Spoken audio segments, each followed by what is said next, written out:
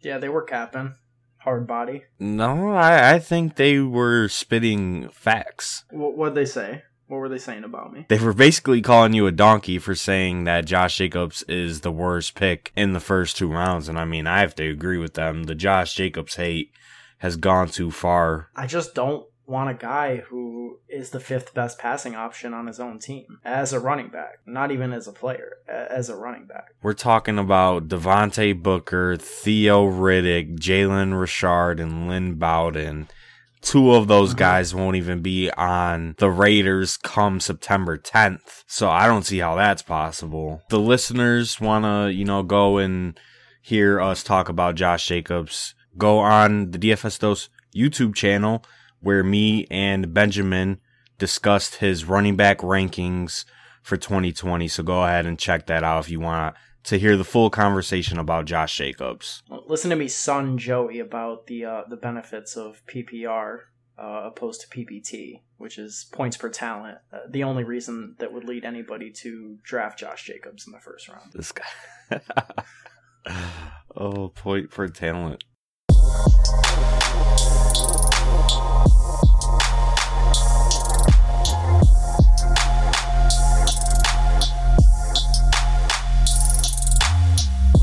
What's going on, everybody? Welcome to episode 83 of the DFS Dose podcast, your fix of daily fantasy sports information, strategy, and analysis. I'm your host, Ben Hauver, joined as I always am by Joey Carrion, and today we're going to switch things up. We've been doing a ton of best ball content, getting ready to do some DFS content, but we figured we would take a break and focus on redraft, which is ultimately still the most popular form of fantasy football. People doing their home leagues, playing with friends, playing with family, the general fantasy player, the people who are just tuning in at the end of August, maybe they haven't been following every single bit of news and transaction that's gone on. So we're going to just sort of get people ready for that. We're going to talk about our favorite and least favorite picks in every single round, rounds 1 through 16. And this will be a 2-parter so that it's not a 2-hour podcast. We'll do the first 8 rounds today, and we're going to drop a bonus podcast for you guys tomorrow where we cover the second half of the draft in terms of just a general redraft primer. So make sure you are subscribed on all podcast platforms so you don't miss that. And while we're on the subject, Joey, can you tell the people how they can support the podcast? As always, you could support the DFS Dose by just doing what Ben just said. You can look us up on Apple Podcasts, Spotify, SoundCloud, Podcast Addict, Stitcher, wherever you listen to your podcast. The DFS Dose is there, so go ahead and subscribe on those platforms or follow depending on which one you use, obviously. And then you can follow us on Twitter and Instagram at the DFS Dose. Then obviously you can go ahead and check out Ben's rankings that I mentioned in the intro at the DFSDose.com. He has his quarterback, running back, wide receiver, and tight end rankings for 2020 all published on the DFSDose.com. So go ahead and check those out. And that is the best way to support us. Also, subscribe to the YouTube channel. That's a given. We're going to be pumping out a lot of video content for 2020, which is really exciting. So go ahead and subscribe on YouTube, and it helps us out a lot. So subscribe on the YouTube, and yeah, just give us a follow. Yeah, and one more final way, a new way that you can help us out is if you are drafting on Underdog Fantasy, use promo code DOSE, DOSE, when making your first deposit. It's not really going to give you anything, like you're not going to get a crazy bonus, but we appreciate it.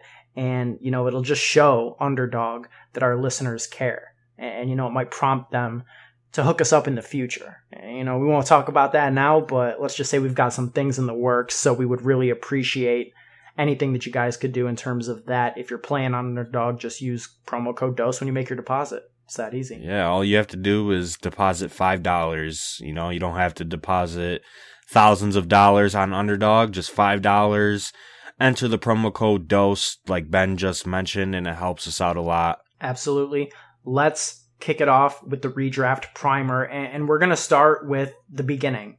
Before you even make your first selection, you're going to be looking at where you're drafting. And we're going to talk about this in the context of a 12-team league. I think that's pretty much, the standard format across the industry. So, Joey, if you got your choice, you could pick, where would you pick to draft in a 12-team league right now?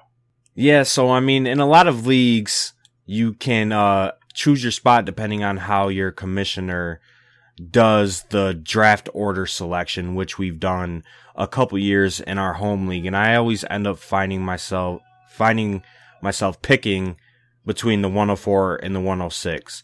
For me, it's just one of my favorite spots to pick. You're guaranteed a top 6 running back with that early spot, and I think that's more beneficial to have than having a later pick. I will say I do like the 101 because you get Christian McCaffrey, but I also am very impatient and don't like waiting 27 picks between each pick, which just hurts my soul. So the 101 is kind of wishy-washy for me, but if I had to pick, I would either choose the 104 or the 106 if I could choose anywhere to draft in the first round. Yeah, I agree with you. My favorite spot is the 104. I think it guarantees you really one of those top 4 guys, and that's really the tier that we look at. I don't mind the 105 either because, truthfully, I believe Clyde Edwards-Helaire to be in that group of guys that I really want to get exposure to. Yeah, maybe a slight tier drop there from Kamara and Zeke to CEH, but I absolutely love that and would be happy to get him this year in the first round. I think for me, the worst spot, the spot that I want absolutely no exposure to, is really the end of the first round, because I think it really forces you almost to draft a wide receiver in the first, and I just don't think that's optimal in 2020. And we'll talk more about roster construction as this podcast develops, but really I think getting one of those top 4 or 5 running backs this year more than ever is such an edge. So yeah, I really like one of the top 4 picks, and I'm not crazy about being forced to take Michael Thomas or Devontae Adams, because by the time you get to the end of the first round, top of the second, that's almost like a lock for you, unless you're just going to draft, I don't know, Josh Jacobs or Kelsey maybe, or something like that. And I mean, I had the 108 in an underdog draft earlier today, and Michael Thomas fell to me at 8, and that's where he's going now at his current ADP. And I felt like I had to take him there, and I kind of benefited from the fact that Kenyon Drake fell to me in the second round, someone that we've seen consistently go at the end of the first round. He ended up falling to me in the second round with my second pick, so I kind of lucked out there. But yeah, I agree. I don't necessarily like the end of the first round, although we may have the unpopular opinion on this, because from what I've seen across the fantasy community and fantasy Twitter, a lot of people do like the late round picks, and they don't like the middle round picks. So we might be on the unpopular side with this one. But you know what? We're going to be on the winning side. That's true. Let's get into these rounds. And starting off with the first round, Joey, give me your favorite pick to make in the first round.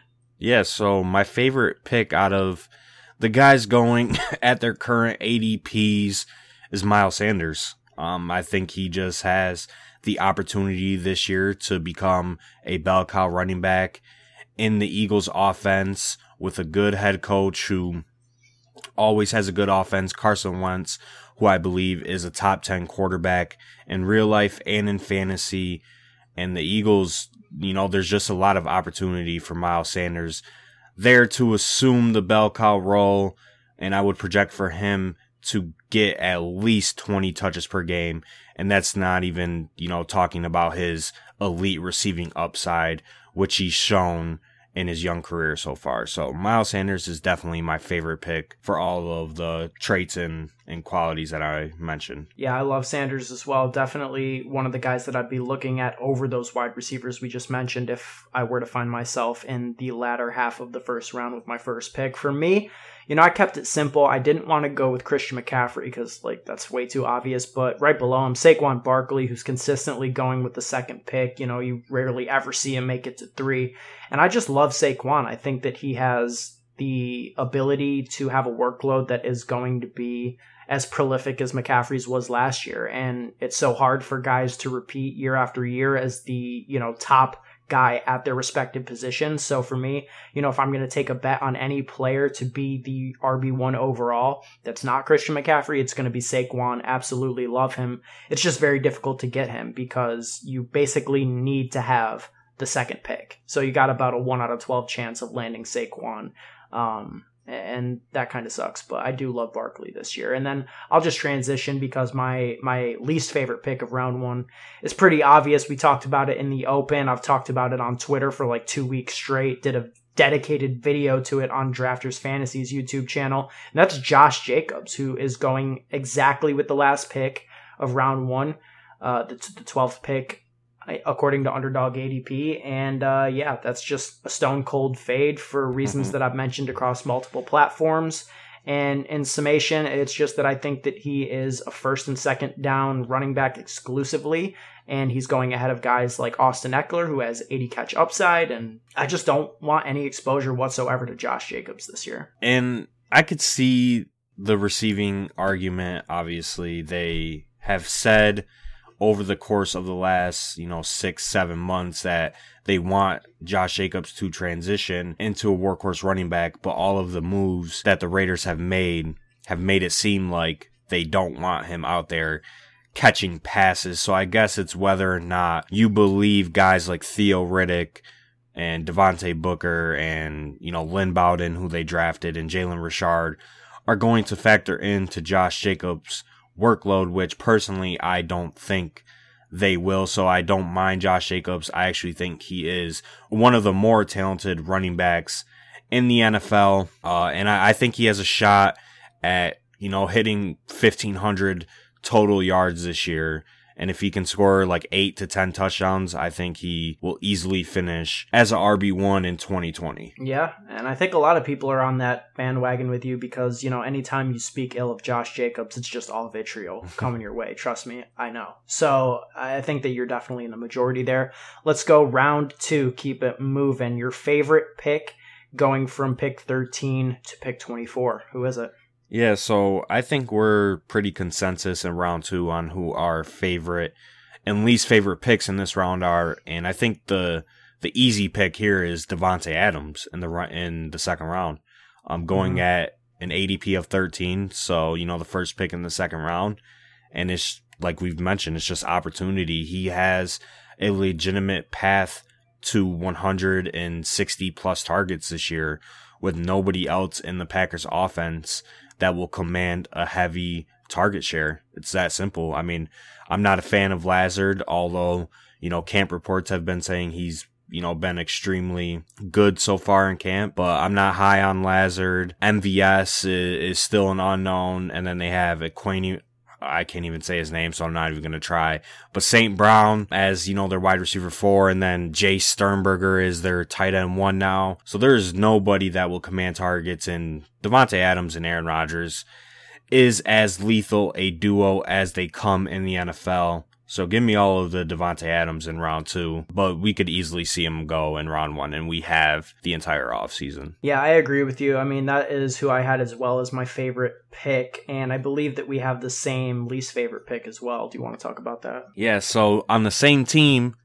Aaron Jones, going at an ADP of 18.4, and he's being drafted as the RB14. Now, Aaron Jones finished as the RB2 in PPR leagues last year due to his crazy touchdown year last year of 18 touchdowns. He had multiple 4-touchdown games last year, and I think we could just expect that to regress.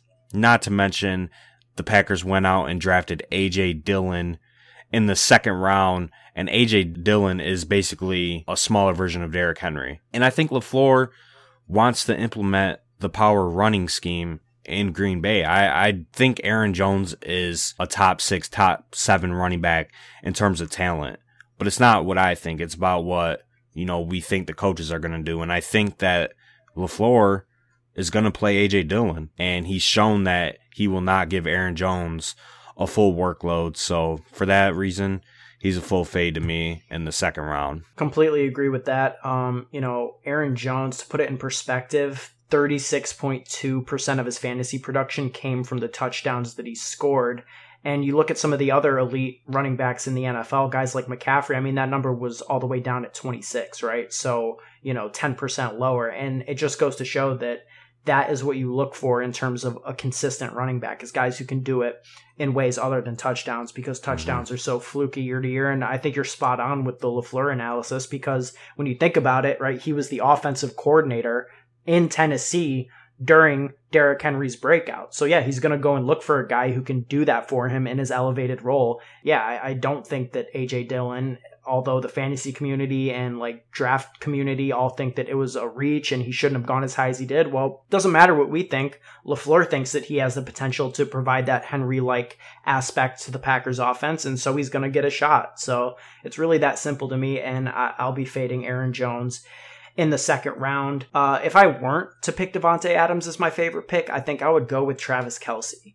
Or George Kittle, frankly, because especially in redraft, which I look at completely differently from best ball, where we talk a lot about upside mattering and floor being almost irrelevant, in my opinion, when it comes to best ball, I think that redraft floor matters quite a bit, and having a guy like Kelce or a guy like Kittle to give you that weekly floor ceiling combo at a scarce position like tight end gives you an edge in a head-to-head matchup every single week in redraft. So I absolutely love spending a second round pick on one of those two tight ends. If I miss out on Adams and I have to look at Kelce or Kittle, towards the mid range of that second round, I'm very happy with that. And I'll oftentimes pick those guys over the wide receivers who are going, like Julio Jones or DeAndre Hopkins, because I think that you can find wide receivers with similar upside in the third round, and there's just no tight ends, or very few tight ends, that you could even argue have the upside that Kittle or Kelce has. But I know that you disagree on this point, and you have traditionally for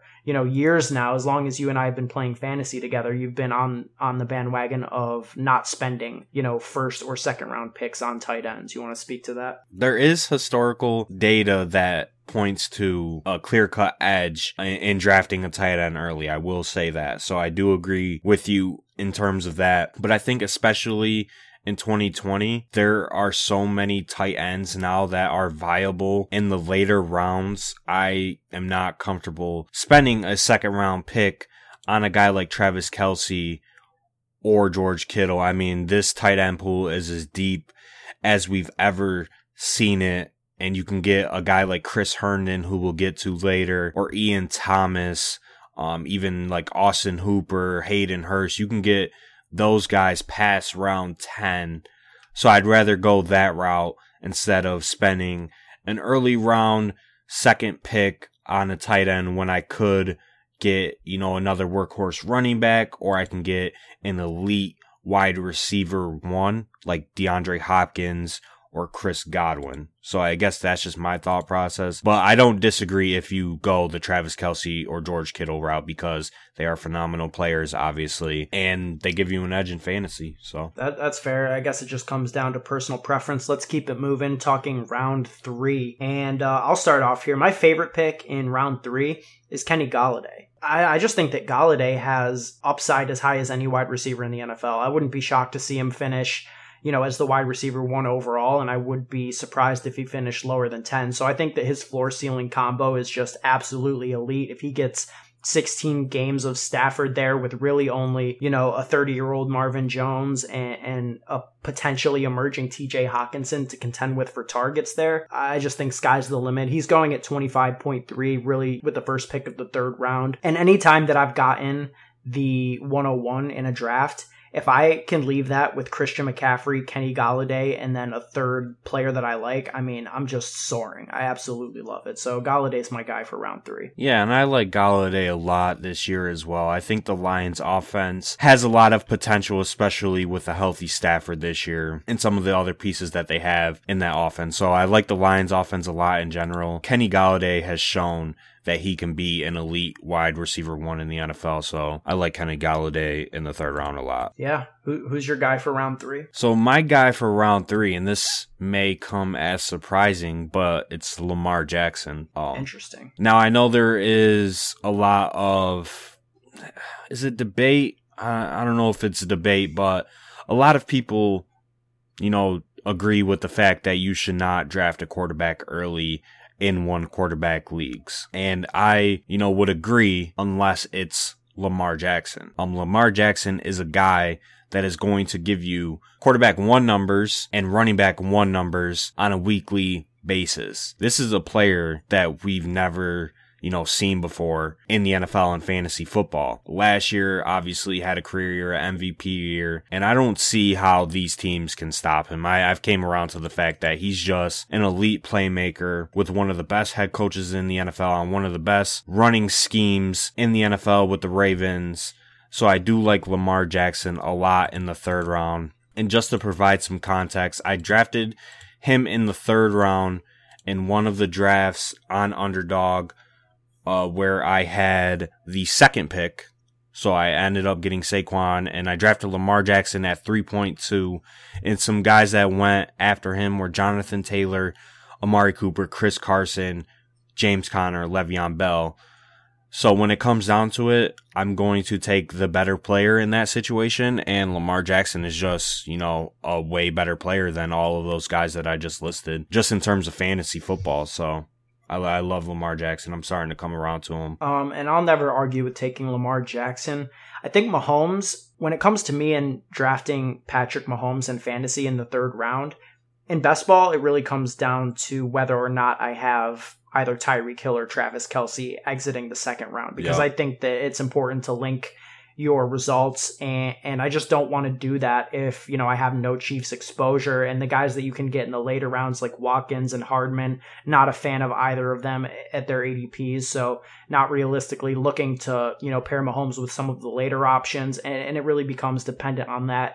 Honestly, I think I feel the same way in redraft. I would be much more likely to target Mahomes if I have Kelce or Hill coming out of the second, and otherwise I'll probably just wait on quarterback. I rarely draft Lamar Jackson just on a math and statistical basis. I think it's really going to be difficult for him to repeat that historic season that he put up last year, but he's also so unique, like Joey was saying, and something we've never seen, that I could be totally wrong, and I'm never going to say anybody is wrong for drafting Lamar Jackson in round 3. I will say that you were wrong if you draft Chris Carson in round 3 at 30.9, his current ADP.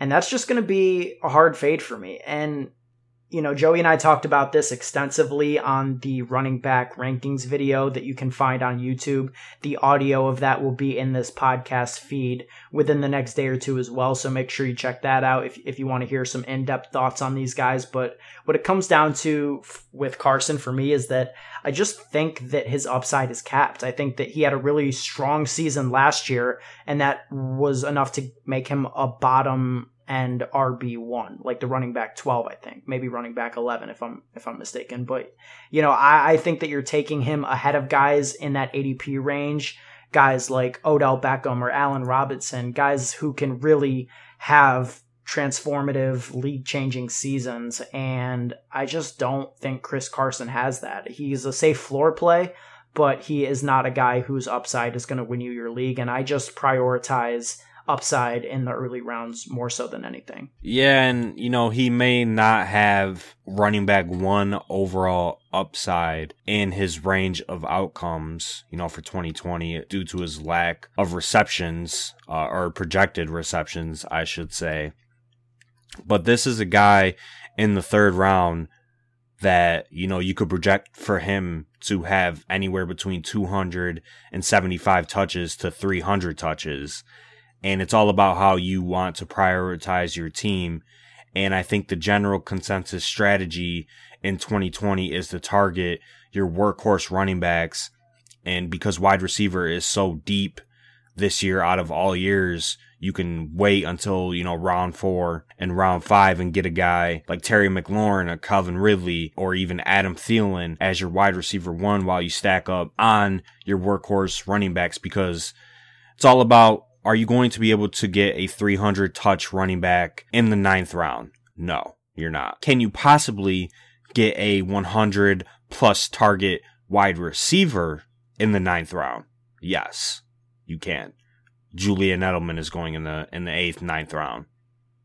Got a guy like Sterling Shepard who could see 100 targets. Darius Slayton, a guy that we love. You can get those 100 targets in the 9th round. You can't get 300 touches from a running back in the 9th round. So that's where I'm at on Chris Carson. I think he is a solid pick in redraft, especially if you prioritize your running backs getting the most amount of touches as possible. All right, let's keep it pushing. Round 4, and I think that this is where a lot of leagues are going to be won and lost. Personally, I think that there's some real amazing picks you can make in the 4th round and just some absolute duds. So what's your round 4 favorite pick to target? Yeah, so my favorite pick in round 4 is Calvin Ridley, the receiver that I just mentioned. And I think he just has wide receiver 1 upside in an offense that loves to throw the ball. I mean, all reports have been saying out of camp that Calvin Ridley has been excellent. You know, he's put on a couple pounds of muscle, which is obviously encouraging. He's gotten bigger, stronger, faster as a player coming into his year 3, and I fully expect him to have a breakout year this year. So Calvin Ridley is by far my favorite wide receiver to target in round 4 besides Scary Terry. And Scary Terry is the guy that I chose here, going at pick 45.5. I do love Calvin Ridley. I'll say that. I would always rather be out on an elite older player a year sooner than a year too late, and that's how I feel about Julio Jones. I felt that way last year as well, and Julio kind of, continued being dominant. So, eventually, if I just fade Julio for the next 5 years, eventually I'll be right. So I'm right there with you. I'm on the Calvin Ridley bandwagon. But when it comes to Terry McLaurin, F1, Scary Terry, in the 4th round, I mean, this is a guy who could be top 5 in the NFL in targets, legitimately. I mean, there are very few options on the Washington football team to throw the ball. I mean, they've got Terry McLaurin, clear, dominant alpha, amazing rookie season, overflowing with talent every time he touches the ball, touches the field, runs a route. And then they've got Steven Sims and Anthony Gandy Golden or whatever. No shot. Logan Thomas, who I'm coming around to, thanks to you and the way that you've been talking him up. And then a bunch of running backs who are probably going to eat off each other. I mean, Terry McLaurin is just going to be so dominant in terms of his target share, and he's shown that he's explosive, and he is a deep threat, and he's a danger all over the field. There's absolutely nothing not to love about McLaurin. I could see him being, a 2nd-round pick next year in fantasy. And in the 4th round, in the season he's about to put up, absolute value. Yeah, I love Terry McLaurin. Him and Calvin Ridley are essentially tied as my favorite player in the 4th round to target. Now, in the 4th round, players that we're not targeting, a specific position, I should say I'm not targeting, is running back. And these are the guys like Melvin Gordon, Le'Veon Bell, David Johnson, and David Montgomery. I am not drafting any of those running backs in redraft, especially with those wide receivers still sitting on the board. If we want to talk about upside, I feel like their upsides are very limited in 2020. Le'Veon Bell is on a terrible offense. Melvin Gordon is going to be splitting time with Phillip Lindsay, a true grinder, somebody who's not going to give up the starting job that easy. And David Johnson is just washed. So, yeah, I'm staying away from the running backs and targeting all the wide receivers in round 4. Yeah, I mean, I kind of agree with you. I would sub Leonard Fournette in that list and remove David Johnson, who, I mean, come on, David Johnson, washed, no upside, please. Those things don't apply to him. But Le'Veon Bell, on the other hand, a man who was once the most captivating talent at running back in the league a few years ago, coming back for his 2nd year after hiatus, is just a guy who I don't think you can draft, especially at this point. I mean, he's going to get his 60 receptions. He is, but he's not going to score very many touchdowns with a Jets team that has arguably the worst defense in the NFL. They're going to get shredded through the air each and every single week. So, yeah, I mean, I just don't see it. He'll have his receptions, but the touchdowns and the efficiency on the ground is going to be extremely low. The coaches love Frank Gore at age 45 or whatever it is at this point. And I just won't be drafting Le'Veon Bell, period. Yeah, I agree with the whole Le'Veon Bell spiel. Talk about round 5, which in a recent podcast you declared was the worst round in fantasy. And yeah, a couple episodes ago, I talked about how round 5 is, the clear-cut stone worst round to draft in 2020 out of the top 10 rounds. And just look at these players, they're just not good. They're not good players. I feel like the guys that are being drafted in this round should be 6th, 7th round picks. They shouldn't be 5th round picks. Like, I don't think Devontae Parker should be a 5th round pick this year. I don't think Cortland Sutton should be a 5th round pick. I don't think Mark Ingram should be in the top 20. Okay. Yeah, just no thank you. I don't want any part of this tier. And I guess if I had to pick one player that I like out of this tier, it would be Will Fuller. We've just seen him explode for career-sealing games with Deshaun Watson, and then obviously no DeAndre Hopkins there anymore. Will Fuller is the clear-cut one in Houston as it stands right now, although we kind of do agree that Brandon Cooks is going to fight for that wide receiver 1 spot in Houston, but Will Fuller has shown an enormous ceiling in the games that he's played, and I know he struggled to stay healthy, but if I had to pick a player that I would target in the 5th round, it would be Will Fuller. Yeah, and you mentioned his name. I'll start off with the guy I would have absolutely no exposure Which we agree to, and that's on. a man named, Mark Ingram. Yeah. I agree with Joey. He's really not draftable in fantasy, period, in my opinion, especially considering that, the Ravens set all types of records for, being the run heaviest team, in the last 20 years or whatever it is. And Mark Ingram had like one game with over 20 carries. So they go out and they add an extremely overly talented running back in J.K. Dobbins in the 2nd round, and Lamar Jackson's going to get his. They've still got Gus the Bus Edwards, a man you can go to war with on that team. And yeah, I just don't see it for Ingram. His touches are coming down, and probably by a lot if J.K. Dobbins is anything close to what he's advertised as. So no thank you on Mark Ingram. And one point I will make about round 5, I agree for the most part with Joey. I think that there's a steep fall off right at the top of round 5. So 2 things on that. One, I think that goes back to our point that we started the podcast off with. Getting a top 4 pick in a draft will help you in this 5th round, because you are more likely to get one of those guys who maybe should have gone in round 4 fall to you in round 5, because halfway through round 5, the teardrop is just immense. You go from players that you would love to draft to guys who could easily be 7th round picks. So again, top half of the draft pick really starts to benefit you in this 5th round. And the other thing I'll say is that, we're referring to Underdog Fantasy's, ADP right now. A lot of you out there, if you're playing in a friends and family league, a casual league with people who aren't grinding fantasy the way that maybe you are if you're listening to this podcast, I think that the ADP in those leagues is going to be softer. So you might have the chance to get some guys that, we're talking about as 4th round picks, guys that have, 4th round ADP on a site like Underdog with a lot of pros and serious players and people who are putting real money on this. That ADP is going to be incredibly sharp. So, yeah, if you're playing in a casual league and that ADP is a little less sharp, you might, not feel quite as down on round 5 as Joey and I do, coming from the perspective of guys who are playing in money leagues and playing with guys, pros and such. But for me, I'll stop rambling. The guy that I love the most in this round 5, range is Kareem Hunt. I'm all aboard Kareem Hunt. I want to be on the Kareem Hunt train this year. And for a 5th round pick, I'm all about it. I think that he has standalone value. We saw him come back last year in week 10 or whatever it was for the Browns and just immediately usurp all of the pass game role that Nick Chubb had. And I think that he's going to continue to have that role in the offense. I'm bullish on the Browns offense in general, bouncing back after a disappointing year. And Kareem Hunt offers a unique level of week-to-week viability, and also the upside of being the RB1 overall in fantasy if anything were ever to happen to Chubb. So, yeah, just ultra-talented guy who, fell out of favor because of off-the-field stuff. But in this current situation, at this price point, 56 overall in ADP, I'm loading up on Hunt this year. Yeah, Kareem Hunt is a top 12 running back in terms of talent.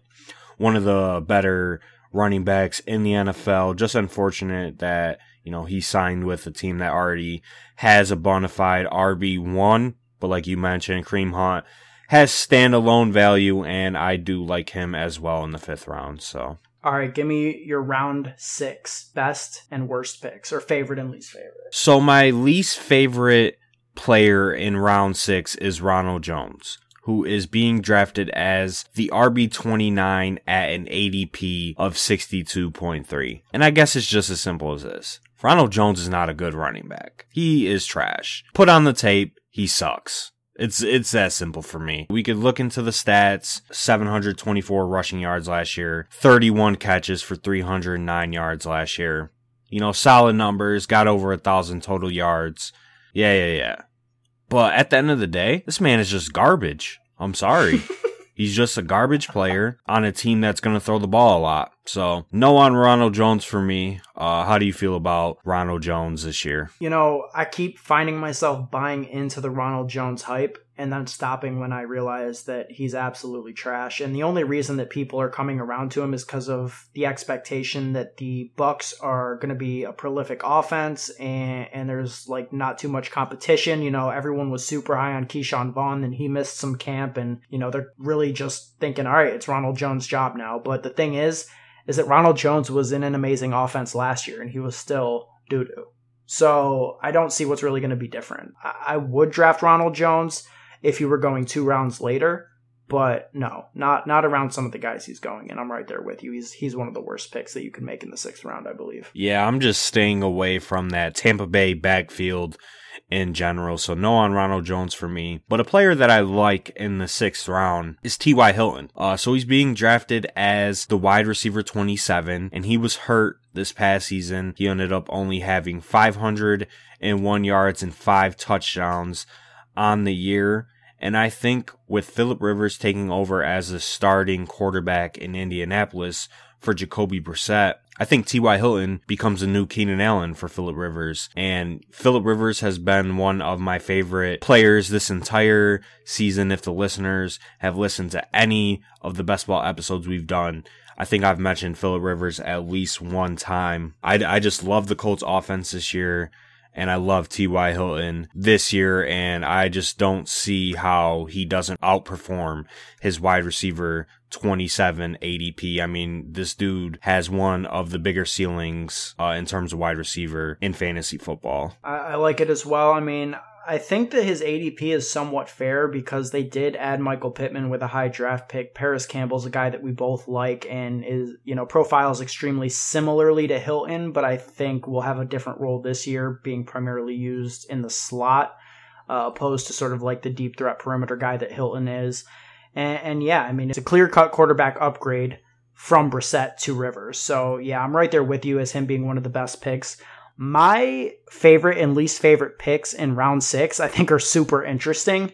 And they both have the same exact ADP, 64.6, and they're both on the same team, but they play different positions. And that's Dak Prescott as my favorite pick and Michael Gallup as my least favorite pick. Now you might be thinking, wait, how does that make sense? If you're super bullish on Prescott, how can you be down on Gallup? Well, the thing is that I think that all of the Cowboys wide receivers are going to somewhat cap each other's upside on a season-long basis. I think all of them are going to have really strong weeks here and there, but I think that really the ultimate, exposure you can get is to Dak Prescott, who has one of the best cores around him. He's got a good offensive line. He's got a good running game. And Amari Cooper, Michael Gallup, and CeeDee Lamb might be the best trio of wide receivers in the NFL right now. So I'm super bullish on what Prescott can do. I think that he offers a really similar type of floor ceiling to, the top 2 guys in Mahomes and Jackson, but he's going way later, 4 rounds later. And I think that he's my QB3, and I wouldn't be surprised to see him be the QB1 overall this year. And in terms of Gallup, it's just the fact that I think Amari Cooper is the clear-cut 1 right now, and I think CeeDee Lamb is the most talented wide receiver on this roster. I think Gallup is the odd man out, even though he is extremely talented. I think that he could be a wide receiver 1 on another team. It's just not a good situation for him to flourish in this spot. I can definitely see where you're coming from. I think that Gallup is a talented wide receiver, as you do, but I also think there is enough targets to go around in that Dallas Cowboys offense, especially with Mike McCarthy there, who has been known to favor the passing game over the running game. So I think there's enough targets to go around to feed Gallup, Lamb, and Amari Cooper this year. And I mean, he had 66 catches on 113 targets. So that is 47 missed opportunities last year, whether those be drops or incomplete passes or terrible passes, I should say. I think there's a lot of room for Gallup to improve in that Cowboys offense. So I don't think he is the worst pick in this round, but I also don't think he's the best. And I agree with everything that you said about Dak. I think he obviously is a top 5 fantasy quarterback, and I like taking him in this round, especially if you already have exposure to Amari Cooper, which you would have drafted in, like the 3rd or 2nd round. So we're going to do 2 more rounds to close out this podcast, 7 and 8. Real quick though, we are now in the range where it's time to make some serious roster construction decisions. And a lot of that's going to be based on how you started your draft. Are you going to be looking to get a mid-range tight end in this spot? Are you going to be looking to draft some running backs if you went wide receiver heavy? So just give me a few general thoughts you have on roster construction. What are the builds you like to be? Where would you like to be ideally in a draft right now? Say we're in a draft, we're done with the 6th round. What would you like your, positional allocations to be at this point in an optimal situation? Yeah, so my optimal position allocation would have to be 3 and 3 running backs and 3 wide receivers. That's how I would like it to be at this point in the draft. I would want to have at least, exposure to 2 workhorse running backs, and then hopefully I can sneak out a 3rd one. But if not, I can target, a guy like Kareem Hunt in the 5th round as my RB3 and be fine with that. And then I would look to target 3 wide receivers. Obviously, you can get high-end elite wide receiver ones at the end of the 2nd round if you want to go that route, and even in the early 3rd round. So I'd target at least 1 or 2 of those guys as well, and then look to get a solid wide receiver 3 in the 6th round. That's how I would attack the top 6 rounds. And then after that, I guess it all depends how you value tight ends. Obviously, some people are strictly light tight end only. I think this year there is some value in drafting some of these tight ends that, you'll draft in the next part of the podcast, in the 10th round, 11th round, with guys that I mentioned earlier. But yeah, at this point, 3 running backs, 3 wide receivers for me. Going nice and balanced. For me, on the other hand, look, I've done about 200 or so best ball drafts up to this point, and my favorite teams, the ones that I love the most looking at afterwards, are 0 modified running back teams. And, that's basically a take on 0 RB, which, right, it's traditionally you don't draft a running back with your first 6 picks. Well, I think that is kind of silly, but I think that what you can do is alter that strategy by, drafting your surefire elite running back 1 in the 1st round. Ideally, you're getting one of those top 4 or 5 guys, CMC, Barkley, Kamara, Zeke, somebody like that. And then you basically just wait on running back and you hammer running backs in the mid to late rounds. And you just get a bunch of guys that you can plug and play depending on the situation, the matchup, the injuries in front of them, as your RB2s, and you let it ride. And you play the matchups and you use your knowledge in that way to create an edge. And so ideally through 6 rounds, I would like to have a running back, an elite tight end, Kittle or Kelsey in the 2nd round, and then hammer wide receivers with the next 4 picks. So it'd be 1 RB, 1 tight end, and 4 wide receivers. That is the optimal strategy in my opinion for 2020. A little bit different than Joey's, but it's just, I absolutely love all the running backs that are in ambiguous situations and trying to capitalize on that. So I'm going 0 modified RB this year when I can. Yeah, and I don't think that's, a bad strategy. I just think there's more value in securing, your running back's workload rather than taking a shot on a guy who might not provide you any value at all if you're going the 0 RB route. It's just like DraftKings, cash games. We want to lock in workloads. We want that floor and that upside with these top running backs and, their 20 to 25 touch projected roles. So I'm looking at that, especially in redraft. I want my running backs to have a lot of touches because they score you the most fantasy points. So that's the way I'm going. But I also could see going, robust running back or 0 running back, depending on where you draft and, what players fall to you. Because obviously guys are going above ADP, guys are going below ADP. So a lot of it also depends on the context of the draft. Yeah. And again, like, this isn't the kind of thing that you go in thinking ahead of time, right? Yeah. It's something that you adapt to. Like, I'm not going to draft a running back in the first round. I'm going to do, a wide receiver, but you have a top 4 pick. Okay, well, that's just dumb. Like, you need to take the top assets. And same goes, reverse. Like, I want to take a running back, but you have the last pick and Michael Thomas and Devontae Adams are there at the turn. Like, yeah, you just got to do it. So, be adaptive, I think, is the number one asset that you can have as a fantasy player. But being cognizant of how to build your rosters with these different strategies that have proven to be successful is also important. Let's close it out, though. 2 more rounds to get through for this episode of the podcast.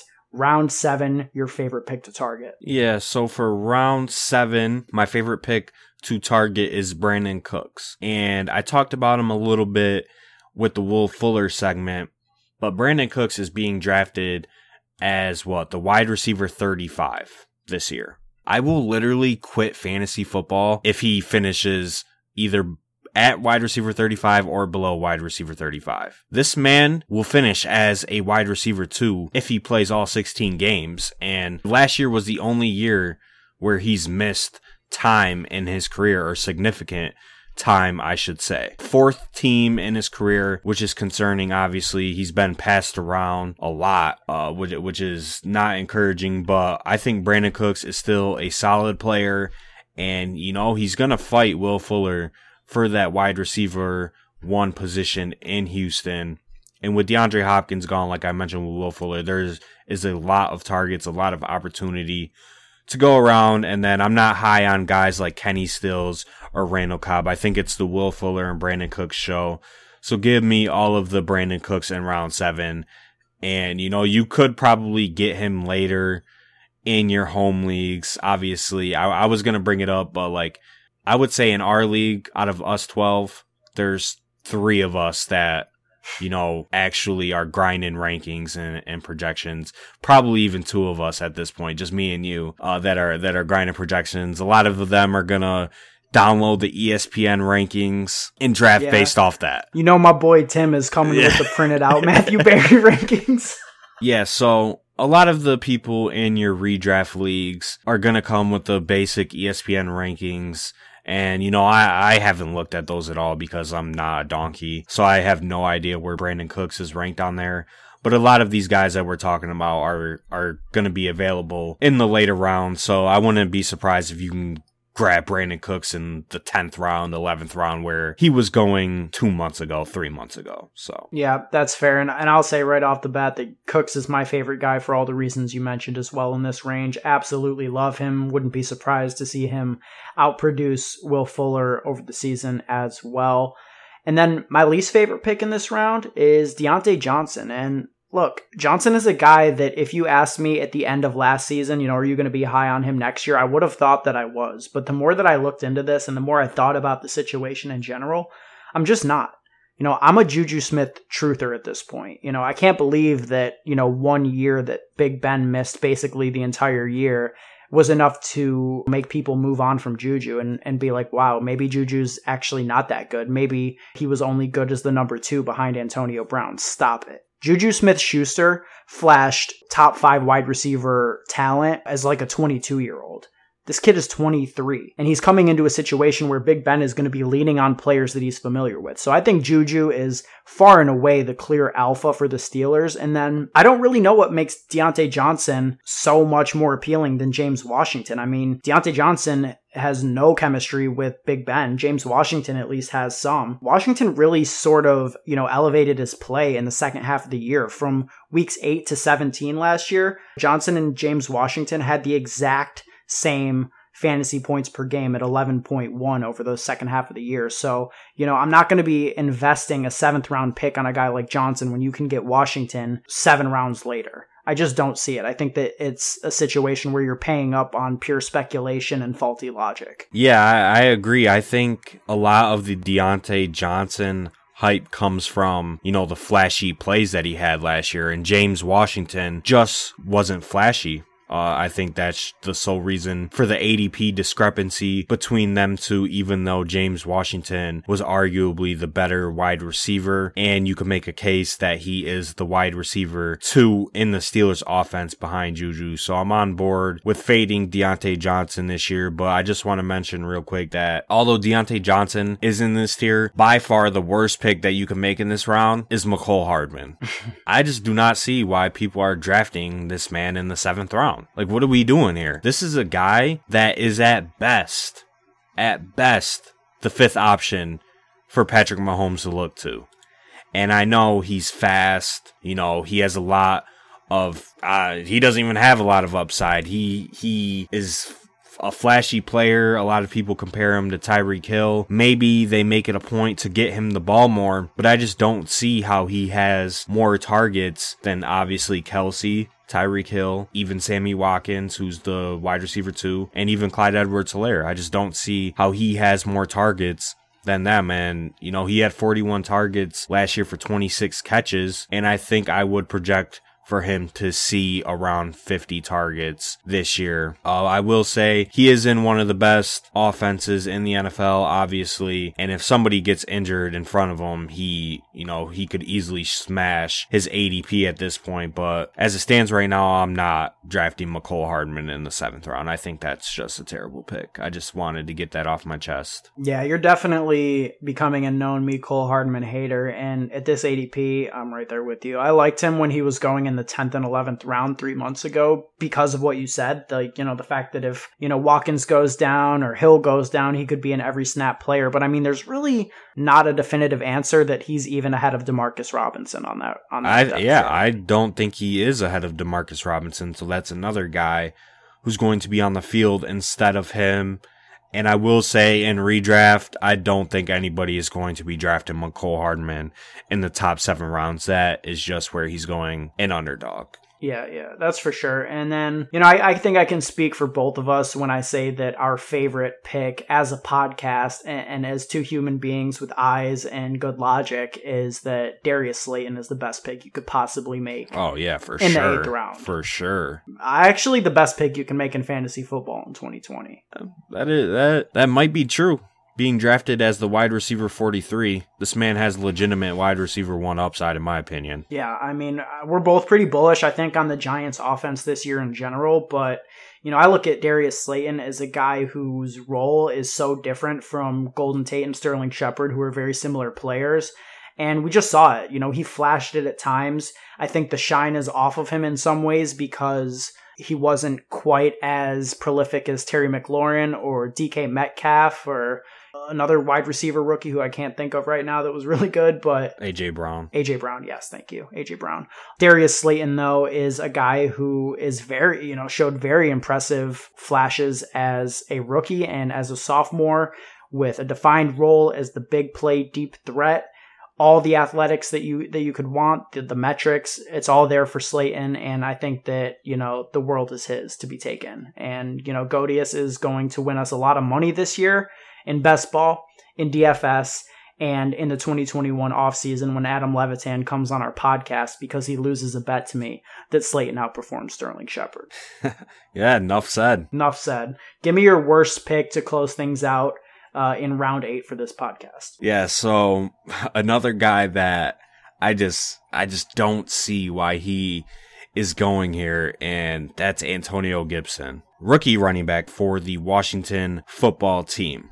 Now, I think he is just being drafted at his ceiling at this point, which I would advise against doing. I wouldn't draft players at their ceiling. He's being drafted as a low-end RB3 at this point, and it's just a guy that, he wasn't a running back in college. He's making a positional change to a harder league, obviously from college to the NFL. Only 77 career touches, only 33 career rushing attempts at Memphis. That's where he went to college. I just don't see how this guy is worth an 8-round pick. I just can't fathom drafting Antonio Gibson in the 8th round. Am I wrong? No, you're right. You're absolutely right. I mean, I think that the only Washington football team running back that you can draft is Bryce Love because his price is so affordable that if you miss, it doesn't really hurt you.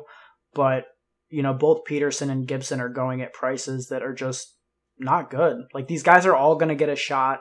But Antonio Gibson's shot is, his upside is what? Getting like 5 to 6 attempts per week and like 4 to 5 targets. Like, it's just not enough. In, March and April best ball leagues, when you could get him in the 15th and 16th round, moving up 7 rounds into the top 8 is just egregious. One of the worst picks in all of fantasy, I think. Yeah, I mean, well said. I definitely agree that he is one of the worst picks that you can make this year in fantasy football. If he continues to see his ADP rise, just nonsense, just a terrible pick. And like you said, this is a guy where we'll project for him to probably, at best see 8 touches a game. And you're just going to need more out of a running back that you're drafting in the top 8 rounds. Yeah, I mean, like, you're drafting him ahead of like Tariq Cohen, who's legit going to get like 80 catches. Like, I don't better. I don't understand. My least favorite pick, and I'm interested to hear your thoughts because this is traditionally, I would say, over the last like 2 years, been one of the guys you really liked, and that's Marlon Mack. And it's a different situation now, so I'll give you room to push back on that. But Marlon Mack going at pick 90.8. It's just going to be a no-go for me. I mean, this is a dead man walking if I've ever seen one. Jonathan Taylor is just going to blow this man's role away from the offense entirely. I would be surprised if he saw half of the touches he saw last year, and he's not a receiving back. He's not going to make up for it, even in a way that I think Nyheim Hines can in the same backfield. Jonathan Taylor is just so much better. His talent is going to shine through. He's going to be behind one of the best offensive lines, and I don't think it'll be 4 weeks before Taylor is, seeing 80% of the attempts in this offense. Okay. I mean, Marlon Mack is tricky, okay, because he is being drafted as the cutoff of the RB3 at RB36, right after Antonio Gibson. Now, do I think he finishes higher than his ADP right now? I do. I think Marlon Mack is a talented running back, and I think that a lot of people believing that Jonathan Taylor is going to assume the heavy-duty workhorse running back role in Indianapolis.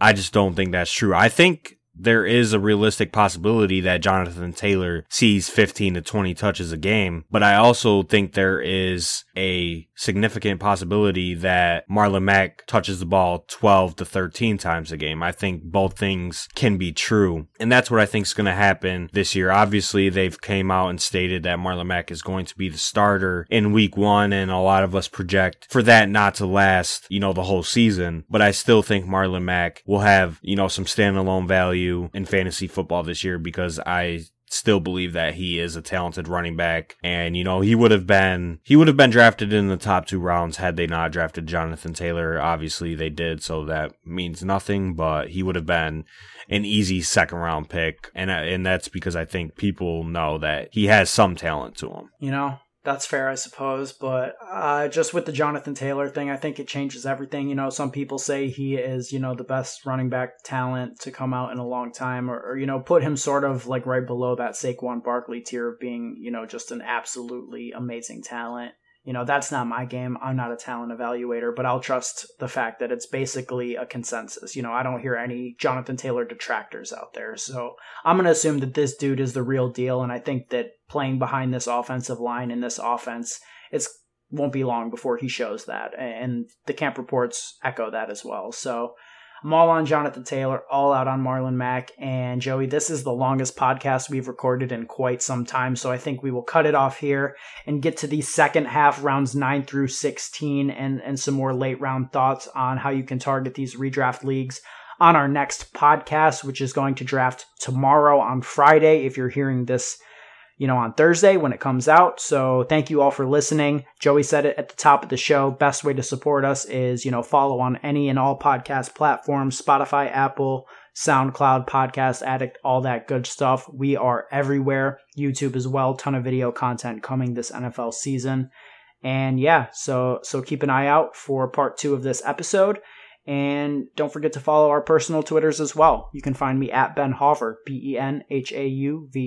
Joey, tell them where they can find you. You can find me on Twitter at Joey Carrion DFS. And that's going to be it for us, guys. We will be back tomorrow.